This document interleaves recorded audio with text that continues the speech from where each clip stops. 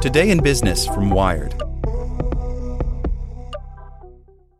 The Science of Scaling, hosted by Mark Roberge, is brought to you by the HubSpot Podcast Network, the audio destination for business professionals. Each week, Mark Roberge, founding CRO at HubSpot CRO, senior lecturer at Harvard Business School, and co-founder of Stage 2 Capital, sits down with the most successful sales leaders in tech to learn the secrets, strategies, and tactics to scaling your company's growth. I like the episode with the founder of Aircall on how to go from handling your own sales to scaling a sales team. It has great advice for entrepreneurs. Listen to The Science of Scaling wherever you get your podcasts. Okay, if we're going to recreate this old pic of us that Mom posted, we've got to get the outfits right. Well, for some reason, I can't find gauchos with a matching shrug anywhere. Let me try on my Samsung Galaxy S24 Ultra. I just use the S Pen to circle the outfit in the post, and bam, 5 sites to buy it from right here. Shut up! How did you... You shut it. Mom's coming. Cute outfit. Get me one. Circle it, find it with the new Galaxy S24 Ultra and circle the search with Google. Upgrade now at Samsung.com. Internet connection required. Results may vary based on visuals. Here's today's spoken edition of Wired. This startup makes augmented reality social and ubiquitous by Andra Upson. At age 25, Anjney Midha has a stronger resume than some people twice his age. Before graduating from Stanford, he joined the venture capital firm Kleiner Perkins Caufield Byers.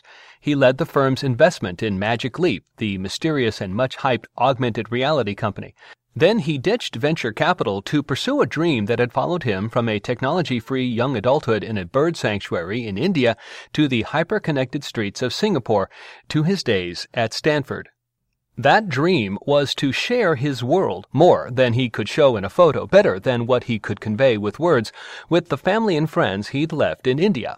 In July, he and his college friend Ankit Kumar co-founded a company called Ubiquitous that tries to do exactly that through an augmented reality app for phones.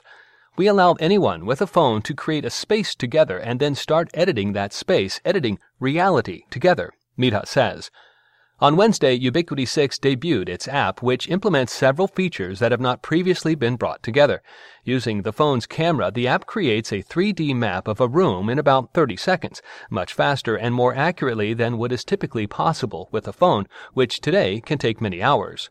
It uses deep learning to recognize the walls and furniture for what they are and comprehends their physics so that a digital ball bouncing off a real-world couch behaves differently than a ball hitting a hardwood floor. Most AR apps today are solo experiences, but this app lets people invite others into their digitally enhanced environment. In preliminary tests, Midha says the app hosted 10,000 users in a single space. Those users can then interact with digital objects or characters that take on a life of their own. For example, one day you and your friends might decide to play with a digital lion cub.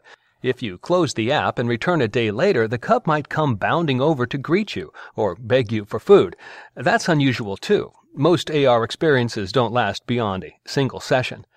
These features may not sound groundbreaking, but that's a reflection of the early experimental state of AR.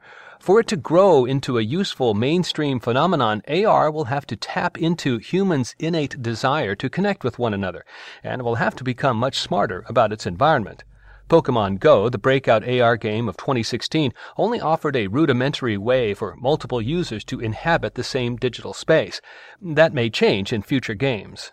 Niantic, the maker of Pokemon Go, last month acquired a startup called Escher Reality that has been developing multi-person persistent AR experiences.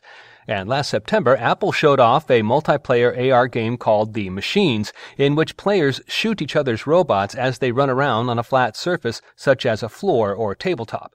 Ubiquitous graphics can't compete with the exclusive polish of The Machines, but its technology supports a richer mix of real and artificial worlds.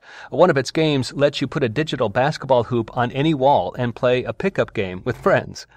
The most distinguishing feature of Ubiquitous, however, is that it's not a one-off app. Most AR experiences today are standalone games or tools to assist in shopping or real estate, such as the app that lets you see what digital replicas of IKEA furniture would look like in your home. It's kind of like if you had to download a separate browser for every single website you wanted to visit, says Midha. Ubiquity is a platform from which you can launch a suite of games and reality editing tools. Midha calls it a spatial browser.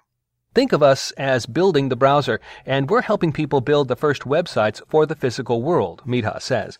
The hope is that developers will build more apps using its tools. Ultimately, we believe people will be building a ton of things we haven't imagined that you'll be able to search, discover, and launch with the people you care about using our browser. It's a lofty goal for an 8-month-old startup with 17 employees. With $10.5 million in funding from investors, including Index Ventures, first-round capital, Kleiner Perkins, and others, they're going head-to-head with much bigger, well-funded companies that want a controlling stake in the emerging AR landscape. According to a report from the analytics firm DigiCapital, AR and VR companies raised more than $3 billion last year, with about half of that going to 4 companies: Magic Leap, a UK startup called Improbable, the gaming engine Unity, and Niantic. It's kind of a race right now to define what the ecosystem will look like, says Brian Blau, an analyst covering AR and related technologies for the research firm Gartner. The cool thing is that it's a green field right now. It's open. Some of the bigger companies are going to carve out their own area, but that leaves room for startups, especially if they have something unique. Longing for connection. Ubiquity 6's edge may come from its unusual origins. Unlike many of the more visible AR efforts, its founders are not gamers at heart. For Midha, the motivation is personal. Growing up in Chennai in southern India, he had what he calls a typical childhood, playing video games and watching movies, until at age 10 his parents sent him to a boarding school surrounded by open fields and a bird refuge. The school's philosophy viewed technology as a distraction from finding one's identity and purpose in life, so the school banned all computers, TV, phones, internet, and video games. Students had access to email for 20 minutes once a week. It was like growing up in the 80s, he says. After 7 years at the school, he got a scholarship and left to finish high school in Singapore. Overnight, I went from playing in the dirt and reading books to this connected metropolis where everyone is on their phones and the entire school is on the internet.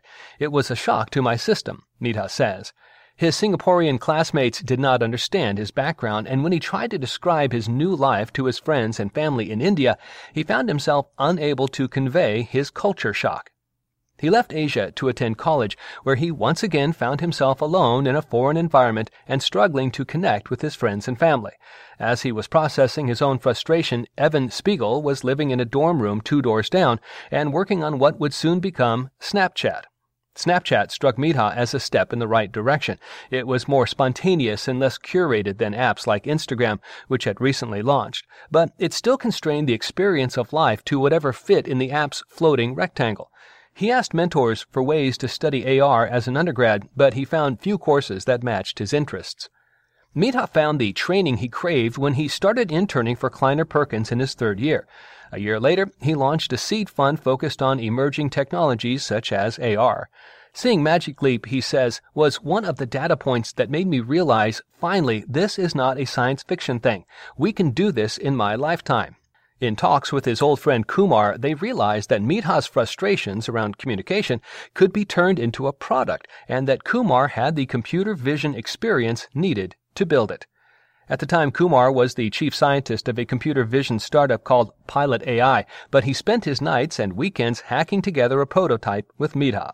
Kumar had also worked for a deep learning venture called MetaMind, founded by Stanford AI professor Richard Socher. Intoxicated by the early progress they were making on implementing AR on their phones, Kumar and Midha left their respective jobs and launched Ubiquity 6, with Socher as one investor. They are really good in terms of their AI expertise, Socher says. There are a lot of AI pieces to making an immersive 3D environment work right, and they're doing very well on the first parts of their AI pipeline. Beautiful technology only matters if users fall in love with it. First-round investor Finn Barnes suggests that what might make people return to the app time and again is checking for digital messages and GIFs left in specific places. That my wife could leave something in my office for me, or I could leave something on the school steps for my daughter to discover as she's walking in the door. These are the kinds of experiences that could be really fascinating, Barnes says. Midha hopes that AR can be the antidote to the communication failures brought about by the Internet. The biggest thing that's been missing for the entire last decade was our physical embodied space, he says. He and Kumar have built the on switch for the digital layer of our everyday lives. Now it's up to the rest of us to flip it. Reality Plus. Follow these links in the original article. Augmented reality is shaping the future of play. Augmented reality workspaces will transform how you do your job, and you won't look weird doing it. With AR Kit, Apple is betting that the future of augmented reality will be on your phone. Want to learn how you can make smarter decisions with your money? Well, I've got the podcast for you. I'm Sean Piles, and I host NerdWallet's Smart Money Podcast. Our show features our team of nerds, personal finance experts in credit cards, banking, investing, and more. And they'll help you make the most of your money while cutting through the clutter and misinformation in today's world of personal finance. You'll get clarity on strategies to help you build your wealth, invest wisely, shop for financial products, and plan for major life events. Listen to NerdWallet's Smart Money Podcast wherever you get your podcasts.